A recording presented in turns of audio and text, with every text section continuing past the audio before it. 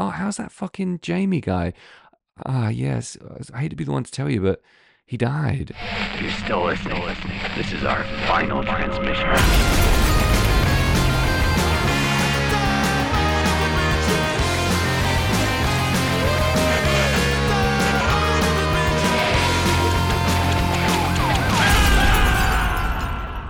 We're here, Jamie, and you're next. That's very threatening for the start of the show. It is, sorry. It's the name of the movie. The movie that we're covering today is called You're Next. It wasn't a threat. You're not next. You're not even next for anything good. I'm sorry. You're Next is the name of the movie.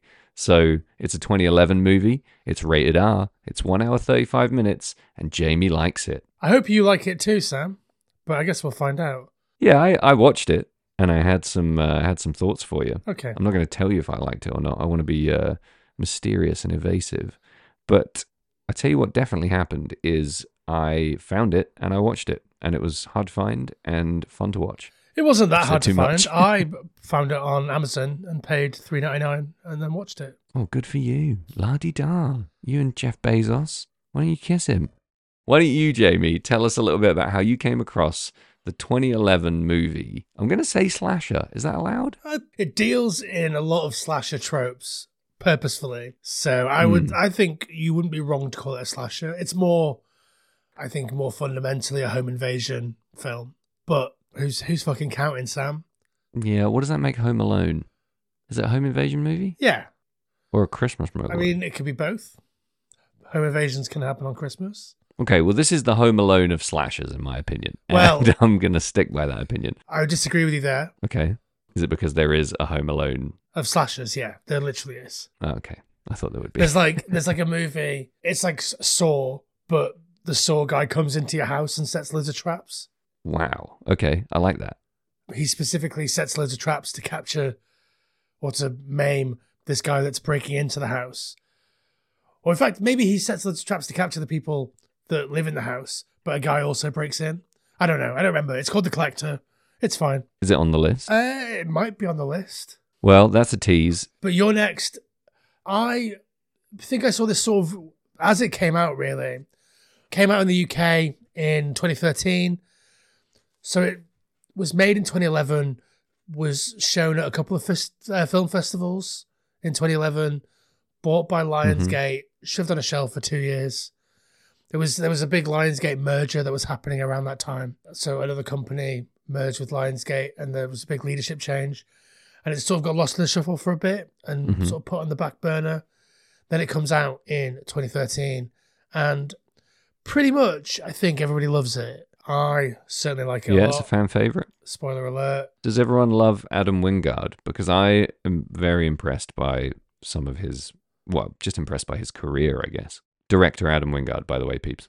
I think so. Obviously, people have strong opinions on some things that he made. Obviously, he made a Blair Witch sequel, which we could maybe touch on next week when we talk about Blair Witch 2, Book of Shadows. Fingers crossed. He directed The Guest, which I think everybody loves. Mm-hmm. But he directed Death Note, which again is pretty divisive. I haven't seen it. I don't care about Death Note. Do you know what I mean? What about Godzilla vs. Kong, dude? 2021's Godzilla vs. I don't think Kong. I saw Godzilla vs. Kong. I don't think there's time in my life for American Godzilla movies. Do you know what I mean? Yeah, there's too many great Japanese ones. Literally. But also, why the fuck can't Hollywood get it right even just once? How hard is it? You've got all that source material. You've got all the money in the world. Why can't you just make one good Godzilla movie that's worth our fucking time? I quite enjoyed... I mean, it's not a Godzilla movie, obviously, but all the Kong movies are garbage too. I enjoyed Kong Skull Island. I'll give that some points. Yeah, I quite like Kong Skull Island. I like that it messes with the sort of Vietnam movie tropes. I've got the board game of Kong Skull Island and it's pretty good.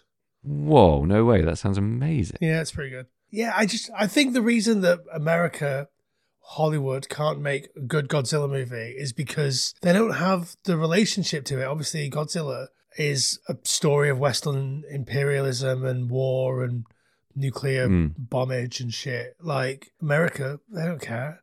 The nearest thing that America got to a good Godzilla movie is Cloverfield, and that's because it's about 9/11. Cloverfield does rip. Yeah. I enjoyed all of those Cloverfield movies. The fucking, what's the one with John Goodman in it? That's brilliant. Cloverfield Paradox. 12 Cloverfield Lane, 10 Cloverfield 12 Lane. Cloverfield Lane. That was banging. Yeah. I hung on every second of that. That was brilliant. Cloverfield Paradox, I thought was a little bit wishy-washy, but it was still fun. Yeah. It's, yeah. I mean, I think America needs to up its fucking game vis-a-vis Godzilla.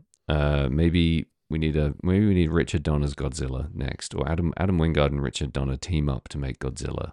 I just don't think America can do it. Yeah, we'd like to give them the benefit of the doubt, but They just don't have the cojones, the chops, the cojones. the level of oppression required. Yeah, They had a little bit of that sort of oppression, goodwill in the afterglow of 9/11, but when you take that away from them, they're just a bunch of fucking Americans, aren't they? What do you think Hollywood does best? If they're not Cocaine. very good at writing, yeah, true. They do a whole lot. We talked a lot about cocaine lately. I think, I mean, love stories, Yeah, rags to riches tales. All of it's propaganda. It's all American propaganda. But yeah. yeah, if we can reach a consensus, they're not very good at movies that have deep subtexts about, invasion and oppression. I guess they're getting better at that. But like, what do they really knock out the park for us? Stories about isolation. I think they do some pretty good stories about people being isolated in various situations or isolated. I think they do good horror films. True. Speaking of horror films. Yeah. Let's get this shit back on track. Shut the fuck up, Sam. Yeah. You're next. Tell me everything. So it came out. It was pretty much universally loved. I saw it, I think probably on DVD. Didn't take long to come out on DVD. Mm-hmm. And it's good. This has been Final Transmission. See where this is going. So I'll give you a synopsis. You want to snops it? Sure. And then we'll take a break and we'll come and shoot an arrow right in this film's fucking face. Go on, lad. Your next follows Erin and Crispian, played by a very handsome AJ Bowen. He just has a very beautiful face, and I'm not saying that for any specific reason, Sam, but he does have a beautiful, chubby, round, bearded face with a little button nose. Has anyone ever compared you to AJ Bowen by any chance, Jamie? I think only myself. Okay, that's fair enough. I guess that's why I think Matthew McConaughey is so fine. You don't see it? No? Maybe like... Anyway, good synopsis. We got really far with that one. So, Erin and Crispian are visiting Crispian's parents for their 35th wedding anniversary. They're played by, first appearance on the podcast, it is Rob Moran, who cares about him, but Barbara Crampton, who is a fucking legend in the genre. Yeah. And also Overshadowed somewhat. looks maybe 25 in this movie, despite being in her 50s. Mm-hmm. She looks the same now. She's magical. She looks the same now. Well, maybe not now. She looks the same in this movie as she does in From Beyond. Yeah. Like it's bananas. She must be drinking gallons of baby's blood. Absolutely. She is spending all of her time in the basement of that pizzeria in Washington or whatever. Like it's magical. But she still looks the same now to this very day. It is It's crazy, right? Yeah. Somewhere there's a picture of her in an attic with a hole in it. It's my attic. Let's quickly pop up to your attic. Let's see what else is up there. Oh my God. Here we go. Spin-off Patreon, Jamie's Attic. All the things that are way too rough for Final Transmission, even too rough for the Patreon. We'll have a second one. Jamie's Attic, you're next. My attic is converted into a spare bedroom. Sorry. Oh, good for you. Anyway, the synopsis. So, Paul and Aubrey, that's Rob Moran and Barbara Crampton, are having this wedding anniversary, and all of these kids, adult children of this couple, all convene on this massive mansion with their partners and girlfriends and wives and husbands and whatnot. And then, all of a sudden, they are besieged by a group of home invaders wearing cattle masks or animal masks. But is it a random attack, Sam? Or is there something more sinister going on? You'll find out when we spoil it after the break.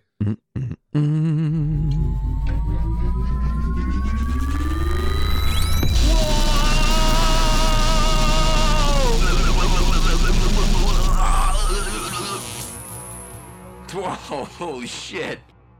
I guess that's why they call it Phantom Power. Jamie. Sam. Final Transmission is brought to you by Red Scare Industries. How do you feel about that? I feel like they are the best punk rock label in Chicago.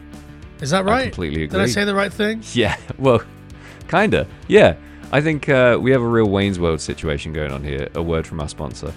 We love Red Scare. We're big fans. We have a vested interest in the success of their enterprise. But we want to tell you for free that they are legit great. They are very good. They release good records. Some of my all-time favorite records have come out on Red Scare, including Sam Russo records. So buy them. Buy other Red Scare records at redscare.net. Oh, Jamie, I'm back. Me too. Wow. So that was a great synopsis. I think we can all agree fucking nailed it. Yeah. So tell me, Sam, don't keep me in suspense any longer. Okay. Did you like this movie? Yeah, it was really fucking good. Yeah. I really enjoyed it.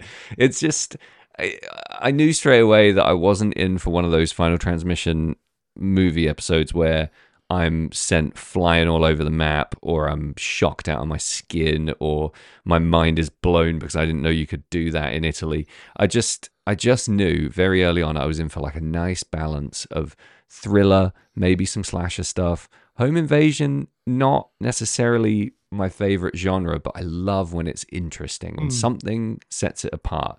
I think a lot of those later Purge movies just bored my asshole out my earlobe, and I think movies like this do the polar opposite, keep me hanging on. Some great stuff in this film, so I'm pumped to talk about it. I did really enjoy it, you'll be pleased to know. Good.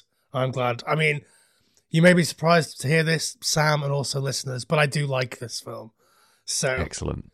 You were playing coy the whole time. I was keeping my cards close to my chest. Yeah, this movie would make Snoopy bark. It gets my dick racing. It's good fun. Yeah. So why don't we talk a little bit? We talked a little bit about some of these headline cast members. We got a snops down. I feel like it's really important that I ask this question. Why the fuck should anyone who hasn't seen this movie, who's listening to this podcast, watch another home invasion movie? What makes this so special? Well, if we're going to do like a non-spoilery 5-minute chat for people to tell them that they should watch this film if they haven't already. Yeah, we could try that. We've never done that before, so we normally get in with the fucking butler did it. But like, Yeah. this film, without spoiling it, it's really inventive in the way that it plays with slasher tropes, that it plays with home invasion tropes, that it develops a sort of Agatha Christie locked door whodunit style mystery set in a big manor house. Like, it's all hits all of those tropes. It's just really fun. It's full of gore. It's really inventive. Characters make some really fucking terrible decisions. Mm-hmm. I'm looking at you, woman that runs headfirst into the door. That's so good. There's so much comedy in it as well. Yeah. Again, like, spoiler free, you're going to laugh, particularly at one dude, and I'm going to let myself down here big time, Jamie. I can't remember who the funny guy is. The characters blend together a little bit for me in this. So help me out. Who's the funny guy? Do you mean Drake, the guy that gets shot in the back with the arrow?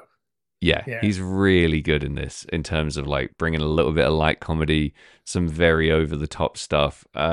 You're gonna laugh. I think it steps just outside of slasher tropes enough to keep slasher fans in. Yeah. It doesn't move too far away from the home invasion stuff that you kind of crave from those movies, but it does do something that's interesting enough to keep you hooked throughout. And I got a lot of respect for that because I think that's a hard balance. I mean, I don't fucking know how you do that as a movie maker, but it's nailed here. Yeah, it does have some mega funny bits. Sometimes you're laughing because you're uncomfortable. Sometimes you're laughing because it's funny. Sometimes Yeah. it's a mixture of the two, and you don't know where you quite stand with it. It's just a real fun time. So go watch it and then come back and we'll listen to us spoil it. Yeah, so fuck off, you lot, and for the rest of you. And, welcome back. Spoilers. I fucking love the shit with the crossbow. Yeah. So cool. So before we get to that, there's a bit quite early on, which I found so funny, and I wanted to dig into it a little bit. So when they're at the table, so obviously Erin and Crispian have come to this manor, and then Crispian's brother Drake has come, and his sister, whose name I don't know, Kelly, Amy, one of them. Kelly, Amy, Z, somebody. Well, I know it's not Z because she's the gothy one. Oh yeah, good point. Yeah, but she's come with her partner, who is Tyreek. So Drake is played by Joe Swanberg, who is an indie film director, and Tyreek is played by Ty West, who made Maxine and X and House of the Devil and a bunch and Cabin Fever 2, which I fucking love. And they have this conversation about like underground film festivals, whereas like, what does it mean that they show the films underground? And I believe I have to believe that's based on like a real conversation that one of them's had with like their family members or something about like how adverts are the real cinematic thing now or whatever. I have to believe that that's real. It's pulled out of some horrible, like you're on a date, you go to someone's parents' house or something, their parent, oh, you're an underground filmmaker, what is that? You know, it's too close to real life to just be a skit. But they do so well in that scene. It's funny at the right time and in the right way for the movie, which is key, right? We talked a lot in Hatchet about how technically this is funny, but it's missing by a mile. Yeah. This is the opposite. Everything is like whip crack, super tight, and put in exactly the right places. It's made by someone who knows their way around a gag. Yeah, absolutely. The in Hatchet, you know it's meant to be funny because the timing is there. It tells the jokes in sort of joke timing, whereas this is like, I mean, I think maybe in that scene the performances are a little bit wonky for me. Obviously, these aren't storied actors. They are, I mean, AJ Bowen has been in a load of movies and like they've all been in a bunch of movies, but like primarily they're not actors. It's a low budget film. It's you maybe don't have the capacity to drag fucking Leaving Las Vegas out of these people, but like they still hit the comedy timing or the comedy elements of it really well. Yeah, for sure. The performances are a little bit okay, but then performances sort of end at that point. The movie, the characters sort of end at that point, apart from the main gal, Erin. Yeah, it becomes there's a a crossbow bolt gets fired and it's a fight from then onwards. Yeah. And I honestly thought to myself while I was watching this, like, why aren't I more dismissive of these performances? Why isn't this like trashy to me? And I think it's because they actually work perfectly for the movie itself. Yeah. You know, if old Ebert's sitting there with his dick in his hand trying to, critique this, he's probably slagging off the acting like you wouldn't believe. But I thought it was an absolute bullseye for the film itself. Yeah. I haven't read Roger Ebert's review, but I did read a review that was on RogerEbert.com by a different person. And they gave it all kinds of hell. I bet they fucking did. Like they were his minions. Yeah, they were basically saying that it's like there's nothing original or interesting about it. And I think the fact that there's nothing original, but the way that it sort of deconstructs the things that aren't original and does some new interesting things with them, I think that's noteworthy in itself. The fact that like in slasher movies, especially, your final girl, she's not a badass usually. She's the character that lasts long enough to figure out how to take the fucking killer out at the end. Mm-hmm.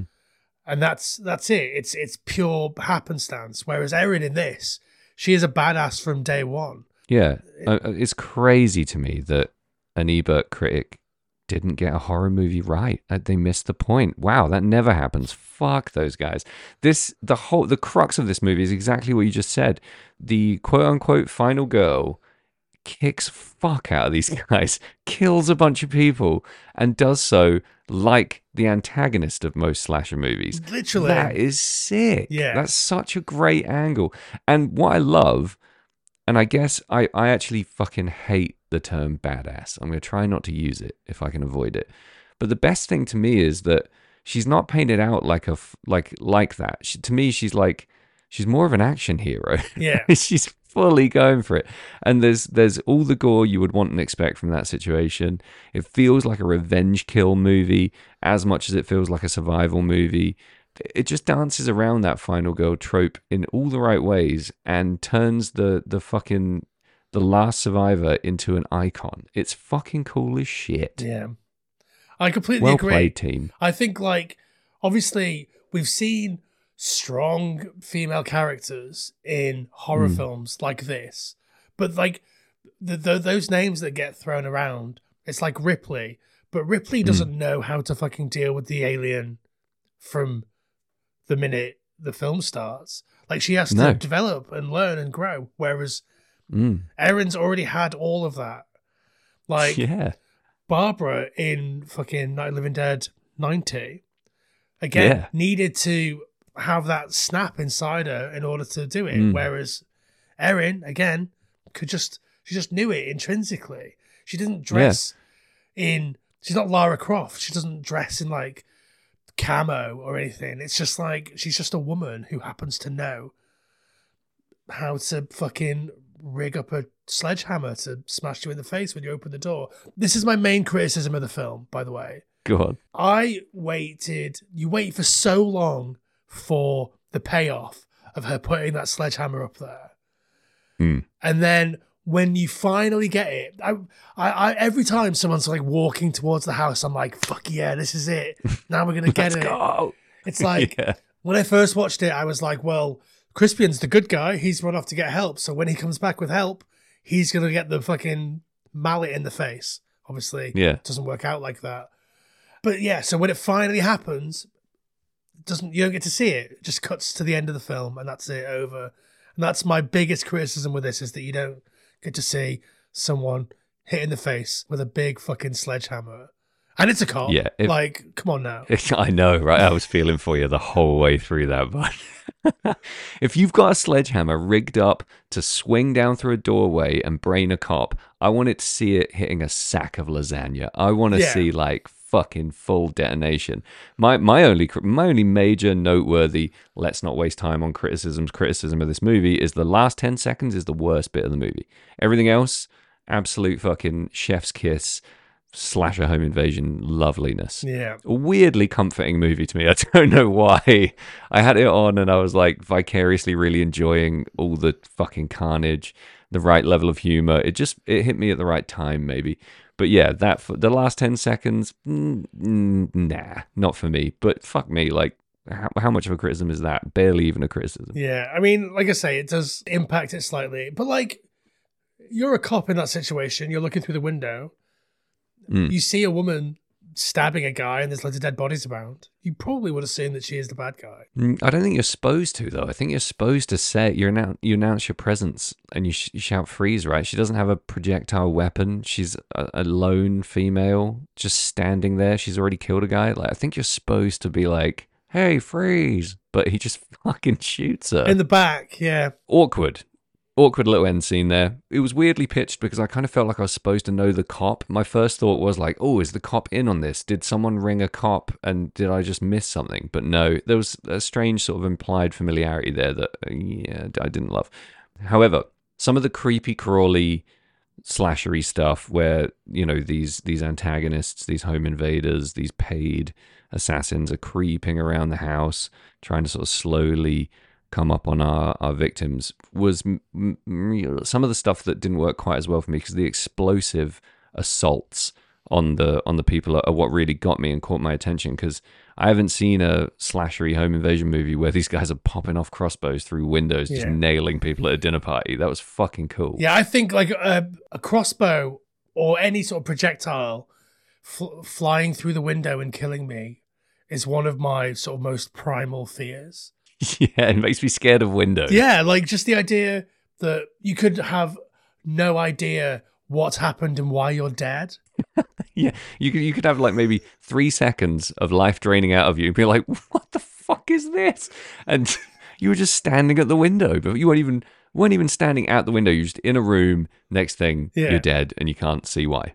Like, technically, probably the best way to die. I would love it personally, but I think I'm maybe built different Well, I when just, it comes like- to that. You die fairly quickly because you've been shot in the head with a gun or an arrow or, I don't know, a fucking really sharp beanbag round or whatever.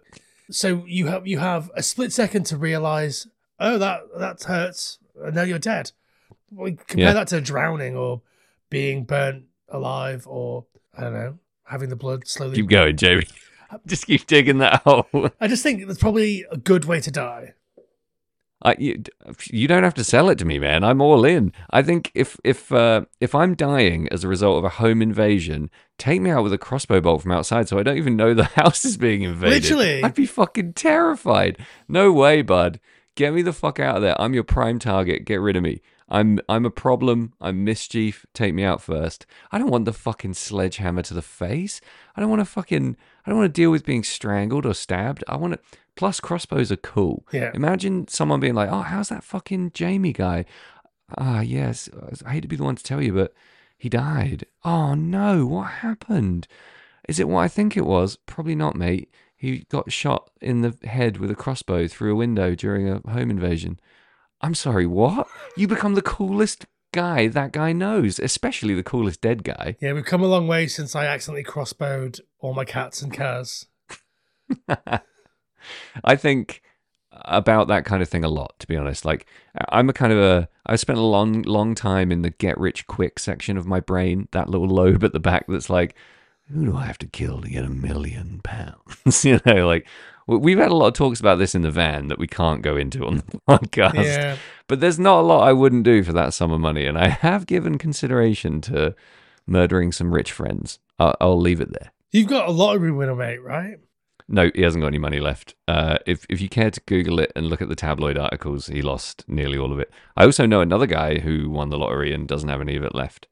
It's a rough tale, maybe for another time. Yeah. But let me tell you, Well, so like, there's people I would kill for money. I know a guy that won the lottery and doesn't have any of it left, but he didn't fall off a cliff. He didn't get his head kicked off by a horse. Yeah.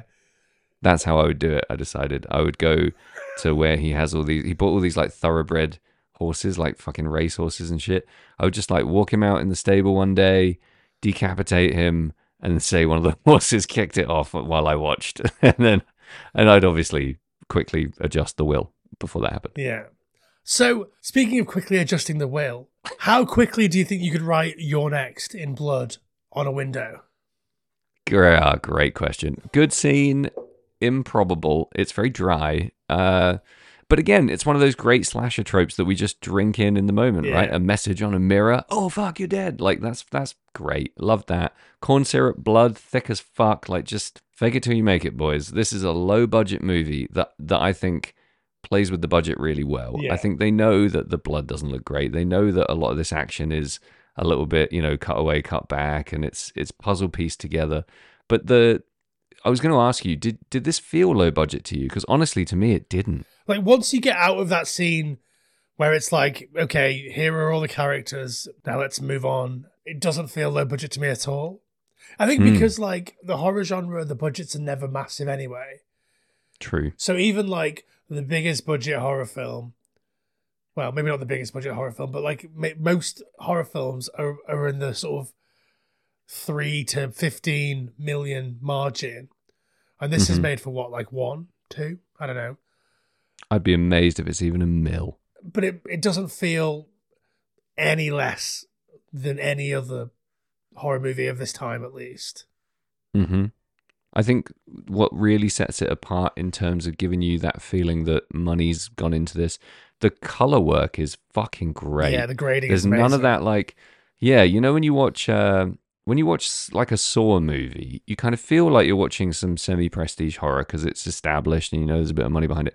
But they'll fuck it up with 5 minutes of just nothing but yellow, or like 5 minutes of just completely blue as fuck. And I know it's a stylistic choice, but it reeks of like a lack of artistry in the color department. And this does the polar opposite. I think it works really hard to warm things up, to give it this uniform kind of sort of semi-monotonous brown that really lulls you into, that sort of sleepy kind of old-fashioned house kind of vibe. And then you've just got really beautiful work on everyone's clothes. All the textures in the movie are brilliant. Like there's a lot of brick and tile, and all the clothing is quite like thick and chunky, and everything just feels quite comfortable. And then when the carnage kicks off, some of the like focus pulls and some of the stuff that's really soft in the foreground just really, really works. I think it's cinematographically pretty fucking top tier.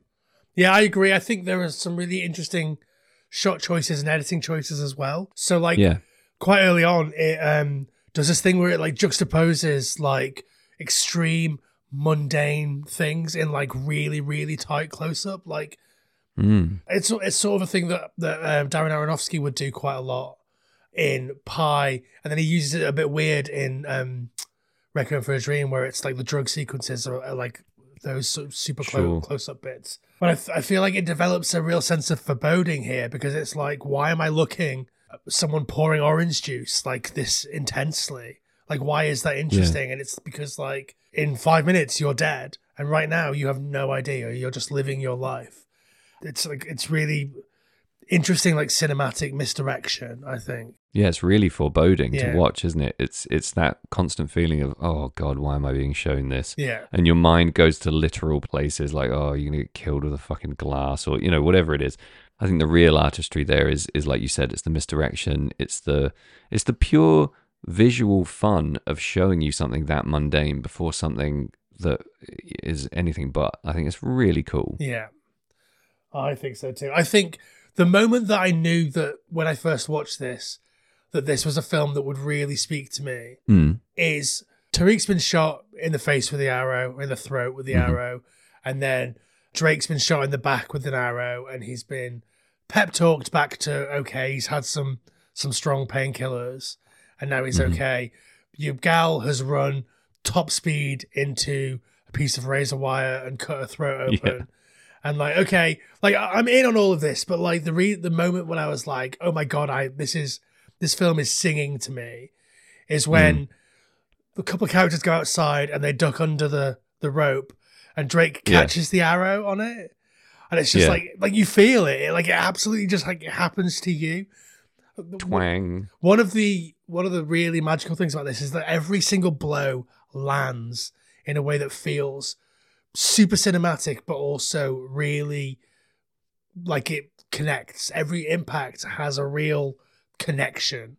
So it's like when she's like wailing on that guy with the meat tenderizer, like you could almost feel like when you bang your head and your nose feels all full of blood. Like you almost get that feeling when you're watching it. It's so clever, the way that it's edited, the way that the sound works, the Foley, the way that the performances really sell those moments. It's just fucking great. Yeah, I don't feel like they overreach with the violence. Everything's achievable within a tight budget. Everything looks wholly convincing and really graphic.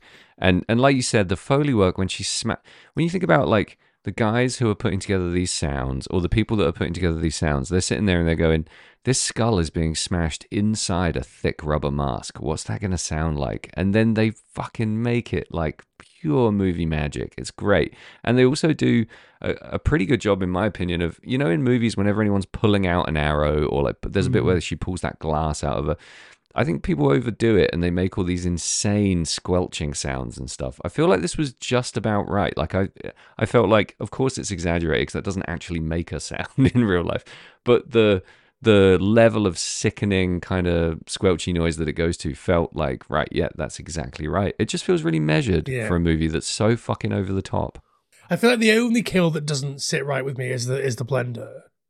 Really? Like, I love it. I think it's fucking great, but it doesn't feel maybe earned as much as the rest of them. Curious. I felt like the blender kill. By the way, I'm assuming you've seen this, but she smashes this guy in the head with a blender that has a glass thing on top, Jug. and then jug. Thank you very much, jug expert, resident. And then when the blades are rammed into his head, she plugs it in and turns it on, and it blends his brains. I thought that was a perfect escalation from everything else in the movie. It felt like the big payoff kill, and I thought you would have been howling at that. What were your thoughts? I mean, I am howling. It just doesn't feel as real. It doesn't land. Yeah. I've been hit in the sense. head with a bit of wood or whatever, so I know roughly what being hit in the head with a meat tenderizer feels like. I've been, Right. I don't know. That's a fucking stretch, bud. I mean, I'll let you have it. It is a stretch. Like, I've stubbed my toe. I know what it feels like to be eviscerated. do you know what I mean, though? Like, Yeah, I got you. I've never had a major organ, the major organ. Your penis. Yes, I've never had it blended, despite how it looks. Despite the rumors. Yeah, despite the fact it is a fucking spilt milkshake down there. It's a Strawberry. fucking chewed up. What's it? Yeah, It's hard work to sell a blender kill. I've never seen someone have their brains blended by a home fucking soup blender. So Yeah. I see what you're saying. It does take a step into silly goose death territory that maybe is a departure from some of the other kills. I think, I totally see that. I think I was having so much fun. I was in a frothing frenzy when that happened. I just fucking took it. yeah. I think you can't kill someone with a blender and have people take it seriously. You can't have any credibility once you kill someone with a blender. Like, think about the big blender kills in, I want to say in cinema, but like it's only in horror films because no one's killing people with a blender in fucking Lassie. Like, you've got Unfriended, which is great. I love that kill. The movie's whatever, but like Right. that kill is fun. Don't know why the guy has a Mhm. blender next to his computer so you can see it from the webcam. No, who cares? Again, not For earned. protein shakes. No. For those guys who just drink protein shakes at their desk. Yeah. Gremlins, Yeah. Big one. Big hit. big hit. Brain Dead or Dead Alive. Have you seen? Mhm. Okay, good. Yeah. So- hate it. Yeah. Carry on. You hate it? Yeah. What? Have we not discussed this? Why would you hate it? I can't stand it. We'll come back to it. I can't talk about it now. I feel We'll like come back I'm going to to put it on the list because I need to know. Oh, fucking hell. All right, fine. Jesus Christ. I think you hate it and then you'll watch it and you'll love it. Fine. But there's a bit where the zombie baby, she tries to put it in the blender and it jumps out of the blender and she punches it and then it hits the guy in the nuts. Hmm. And then later she like blends that half a guy's head. Yeah. And I've got a memory, and I can't remember what film this was from, of like someone really boredly blending zombie body parts with a really bored look on their face. Huh. Just like, oh, I've got to get rid of all these body parts, and they're just like blending them. Yeah, my mind went straight to like the wood chipper in Fargo. I Mm. thought of that. And then my favorite blender scene is not a graphic blender scene. It's when the Fratellis are threatening Chunk by putting his hand in a blender. It's fucking terrifying. Yeah. Blenders are frightening. Blenders. I'm a little bit scared every time I use my fucking blender. It's fierce. I rarely use the blender part of my blender. I normally use the food processor.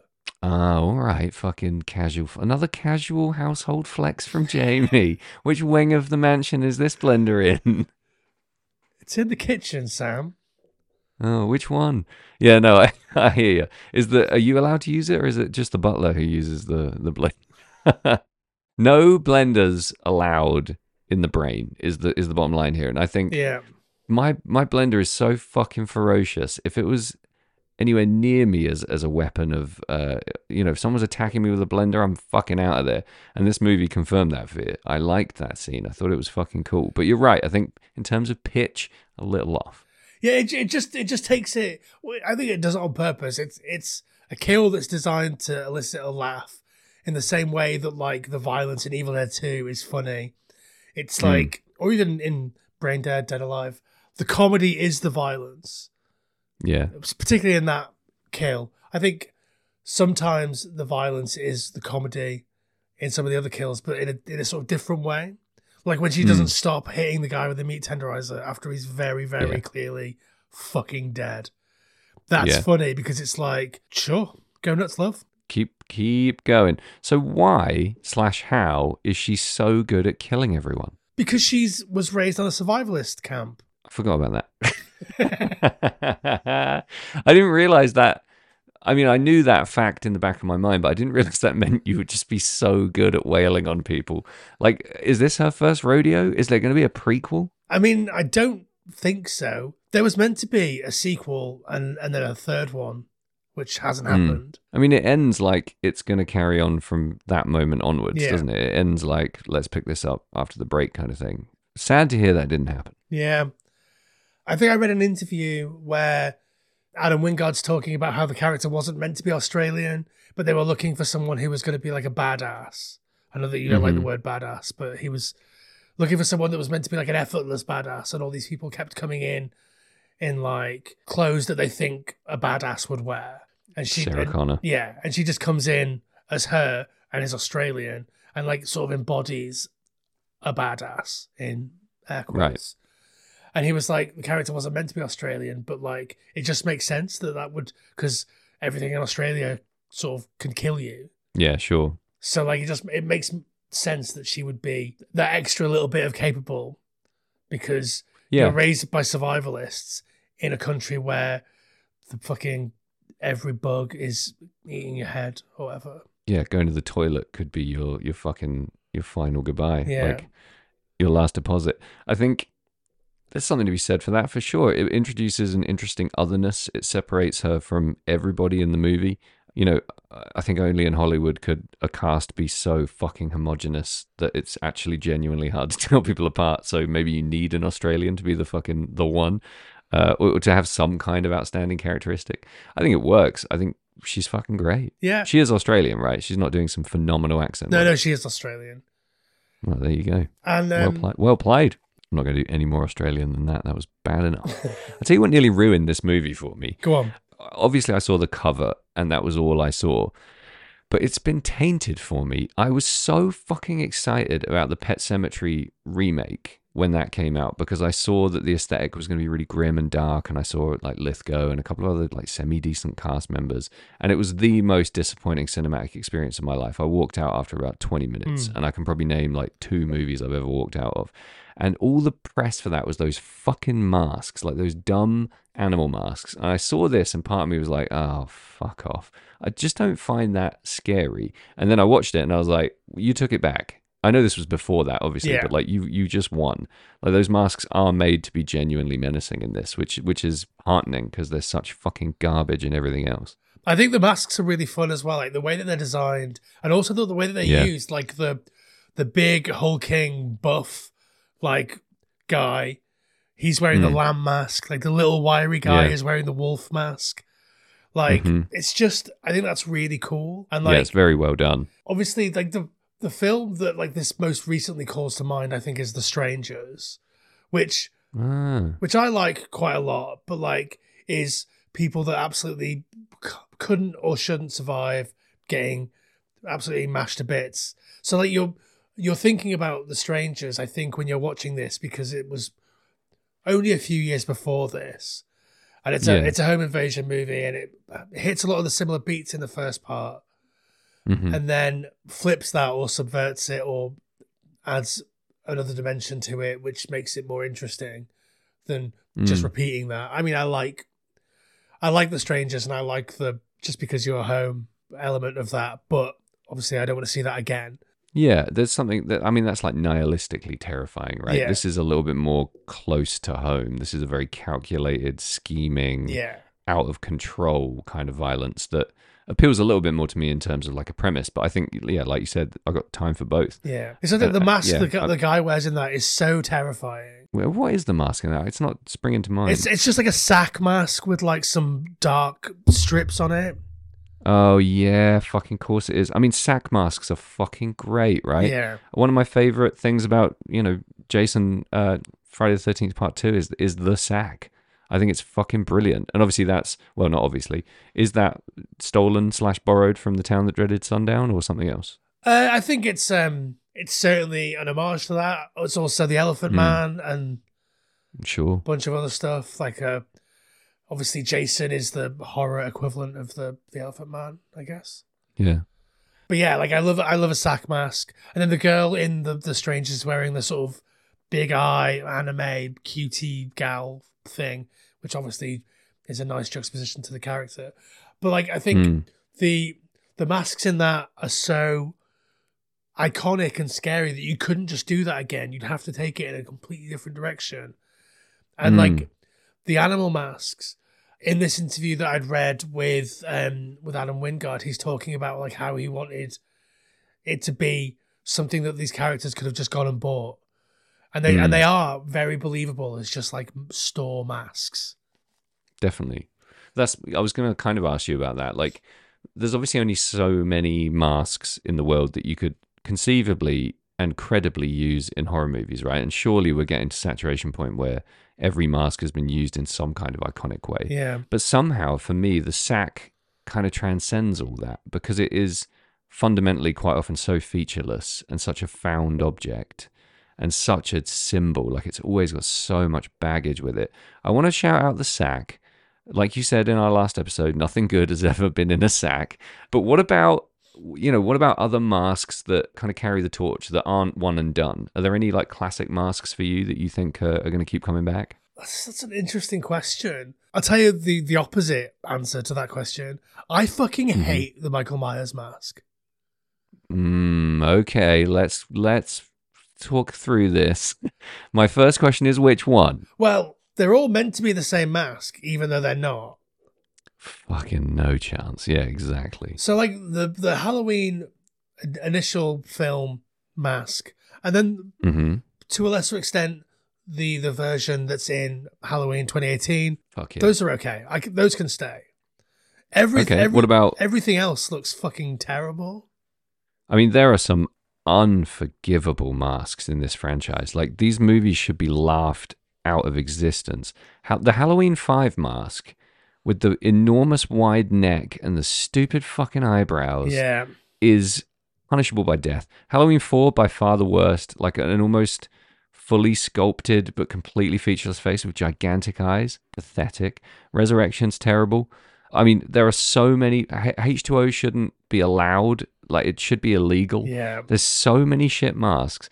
But we get, like you said, we get 2018. We get, I can't remember when the other ones were, but the later ones I thought were really, really quite cool. And I think the original is scary. I mean, I'll be amazed if people listening don't know a little bit about these masks, but originally a William Shatner mask, just painted white with the hair slicked back. I do think the original one is terrifying in and out of context. I really like that mask. I can't see how you could be allowed to fuck it up for so many movies so badly. It's just like, are we supposed to believe that he's tinkering away, sort of slightly changing his mask every couple of years? Like, what the fuck are you talking about? I know. It's not, in those movies, it's not like it's weathering either. It's not like it does later on where it gets old and kind of perishes and has all the marks and battle scars. It's just shitter every time. It would be like bringing back the Xenomorph and just having it be like a fucking wobbly jelly creature. Like, they just take the scariest thing and ruin it. Yeah. It's unforgivable. I'm sorry I ranted about it. Clown masks suck. They're not classic or timeless. No, I think there is a clown mask that can be scary, but I don't think cinematically there's a mask that someone wears that's a clown mask that's scary. Yeah, I think I'm with you on that. Clown mask in Halloween. I like a lot of these fairly innocuous animal masks. I quite like a mask that isn't meant to be scary. Yeah. One of the scariest mask situations for me is at the end of The Wicker Man. Oh, God, yeah. Like, those fucking, everything that... All those, like... Those wooden... Yeah. Terrifying. Like, kind of handmade looking. Yeah. Sort of not necessarily made to be scary, made to be, like, real tributes to the actual animals and the actual things they represent. Yeah, pretty scary. And then obviously Decker's mask in Nightbreed is terrifying. We've talked at length about that before. Yeah, that's good. I still don't really buy the idea of being like, I'm going to make myself a little mask. Yeah, I mean, I do and I don't. I think Corey Taylor's original mask in Slipknot is one of the scariest masks I've ever seen in my life. And I absolutely love I love everything about the Slipknot mythos. You know, when they first came out and there were 9 guys in boiler suits who all created their own personas and made their own masks. They're some of the scariest masks I've ever seen in my fucking life Yeah. in that band. Yeah, but they're not serial killers.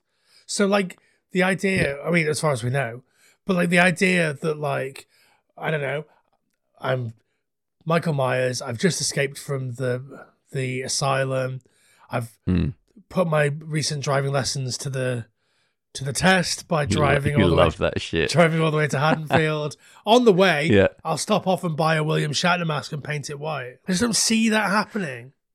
No, and that's what the Rob Zombie remakes tried to address, right? Is those gaps, the gaps that fans were saying they didn't buy.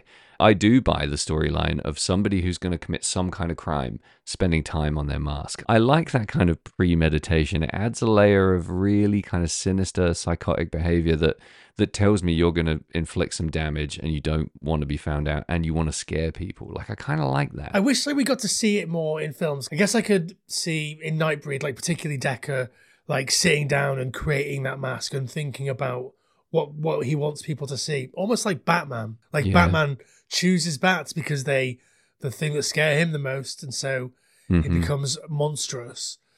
Like, I guess that does work. Just we never get to see it. In a horror context, we very rarely get to see it in a way that's, like you said, that's convincing. I guess maybe there's a whole psychology there that I'm not maybe as well versed on as I'd like to be. But one thing I love, and I think this does the job perfectly, you know, in Donnie Darko, where we see Frank making his mask in that kind of cutaway flashback scene that pans across that's perfect. You know, that's what I want from Killers, is that little bit of context about the mask, maybe. Yeah, I think that would be plenty. Like, I think some of the best mask work in horror, obviously, is the Scream franchise. And it's because that mask basically existed before Scream. And, like, you could just buy it in a shop. Anyone could buy it, so anyone could be the killer.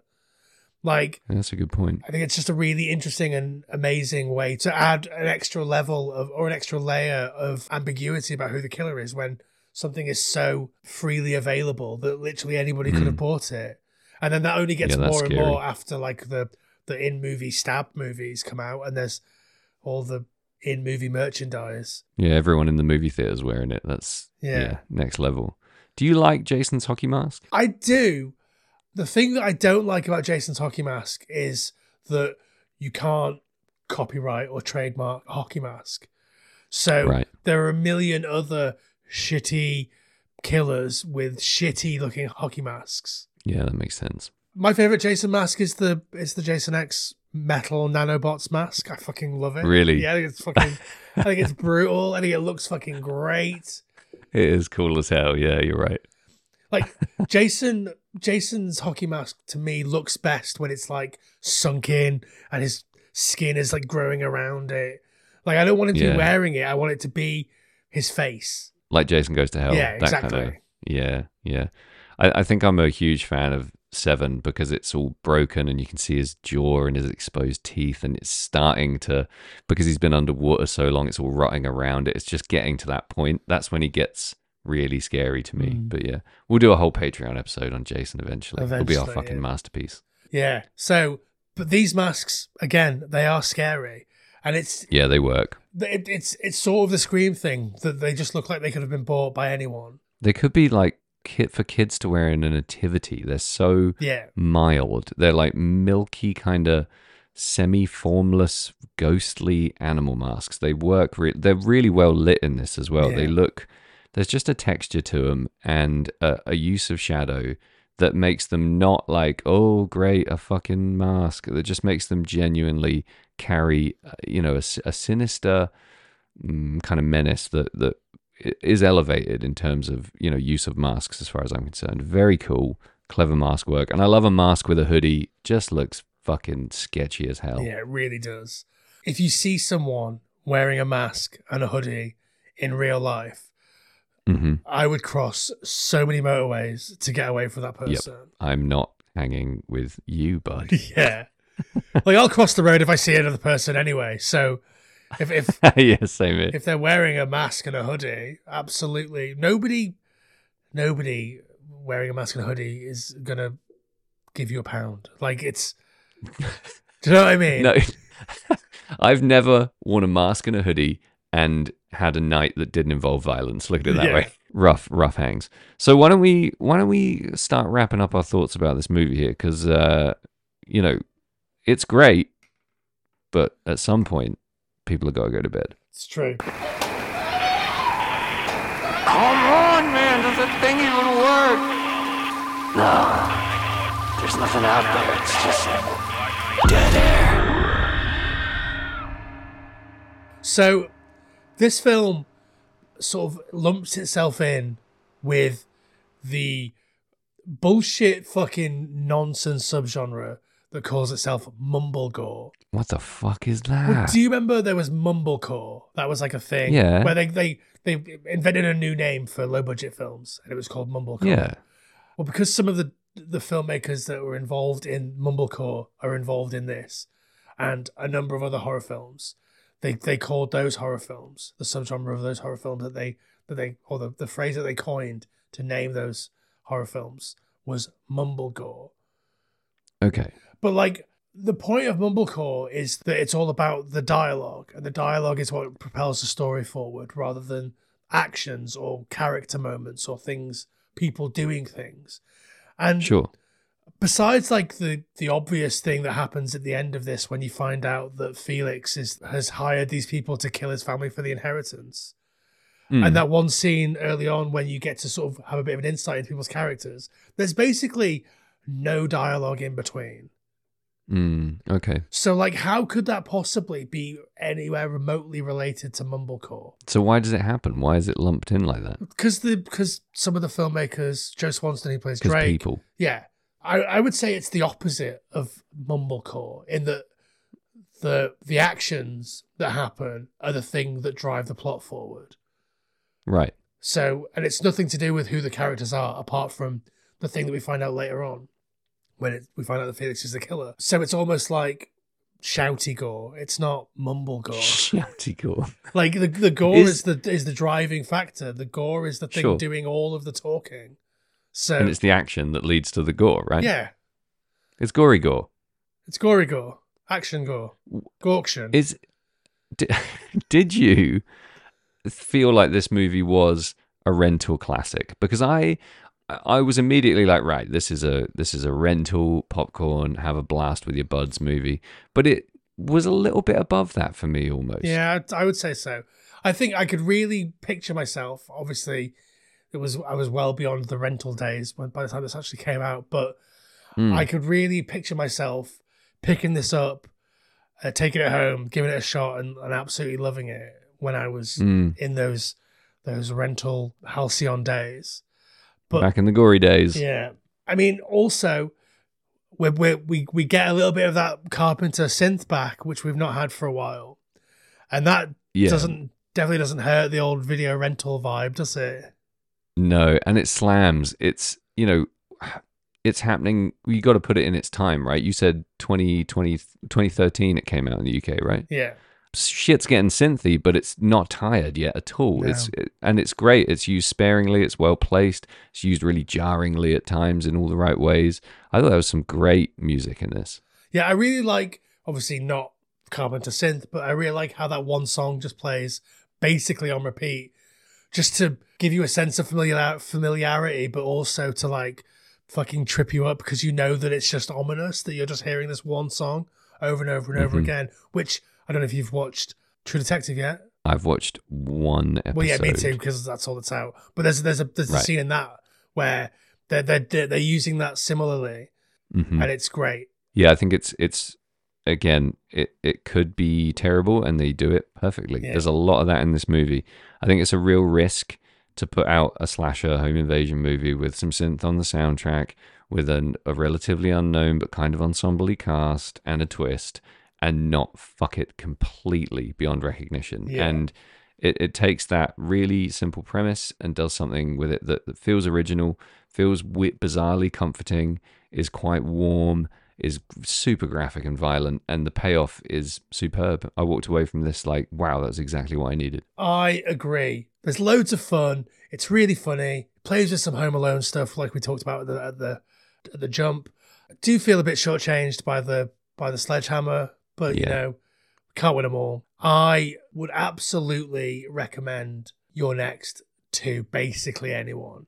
I was sort of worried because I don't think I'd seen it. I think I've only seen it once before. And I was sort of worried that it wasn't going to hold up and it was going to be a film from the early 2010s.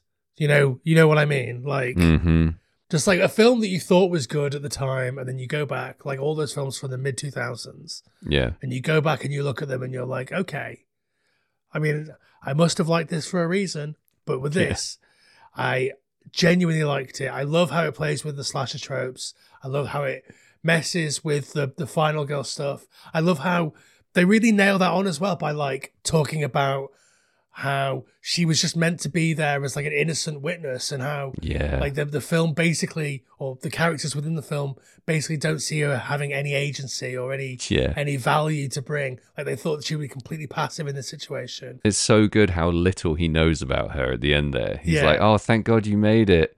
She fucking killed everyone. Yeah, it's great that she's so underestimated and ultimately so powerful. That's very fun. And like the performances, apart from that one sort of scene at the beginning, which I do really enjoy, but I think the dialogue just feels a little bit stilted maybe. Yeah. But for the most part, they're really good. That scene at the end where AJ Bowen's character comes back and they're having that sort of dialogue and he's like, we can get through this, baby, or whatever. Yeah. It's just like fucking, I mean, it's hilarious and it's funny, and she stabs him in the neck, and that's the perfect thing to do in that situation. 100% agree. I think this to me is the kind of movie that I would recommend someone who is maybe a bit like, oh, I do like horror, but I don't like nothing too scary, and I like thrillers, and I like kind of modern horror stuff. I would send them straight to this movie because I think it would be a catalyst for you to look into lots more stuff that maybe influenced this and that this influenced. I think it's a great gateway movie. It's fairly inoffensive in terms of the stuff that we cover, but it's good. It's graphic, it's scary, and it's funny. I'm going to give it 4 sledgehammers to the mustache out of 5. Nice. I think I'm going to give it 8 arrows to the throat out of 9. Some good arrows to the throat. 5 blended brains out of 6. Oh, it's really funny. Yeah, it's really funny and it's really good. If you got any more like funny, scary movies out there, people, that are genuinely funny and genuinely scary, let me know, because it's pretty rare, in my opinion, that you get that mix right. Well, if you don't like Brain Dead / Dead Alive, then I feel like these people don't have anything to offer you. Could be, but because I still that is set the fucking challenge. hilarious. Yeah, fuck me though, dude. Is it? Yeah. Yeah, it is. Oh God, it's going on the list, isn't it? Yeah, it is. I sort of held it off the list because I thought it was too, not mainstream, maybe too well known. Well, I'll tell you what, we'll do a trade-off. If we do Dead Alive, parentheses Brain Dead, can we do The Town That Dreaded Sundown? That's already on the list. Fuck! I blew my wad. My only bargaining chip. Because I haven't seen that and I would really like to. Listen, what a romp. You're next. Highly recommend it. Good times for all. It's not a silly goose fun time, but it's also not completely terrifying. It straddles your sensibilities really well and rides you to completion. I think it's a serious duck fun time. That's pretty good. Serious duck. Yeah. Yeah, it's a serious duck fun time. Do you know what else is a serious duck fun time, Sam? Recommending this podcast to your friends? Sure, yeah. I think that's... Following us on Instagram at FT Horror Show, and if you so choose to live your life in that such way, FT Horror Show on TikTok. And also FT Horror Show on Twitter, Sam. Don't forget. Holy cow, on X. We don't say that letter. What about Threads? We don't have a thread as of yet. But Good. maybe we do by the time this is released. Fuck Who it, maybe knows? we do. Follow us on all of those platforms, or You're Next. And I would also highly recommend that you have a little look at our Patreon. I'm not going to hard sell you. I'm your friend. I'm your buddy.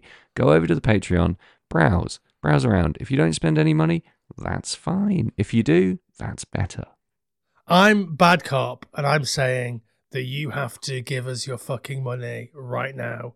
Don't make me turn you upside down and jiggle those fucking pennies out of those tight jeans pockets. You don't want to get cavity searched by this bad cop. Doesn't bring me any joy to be so nasty to you, but if you don't give me your money, I will have to do something that we will both regret.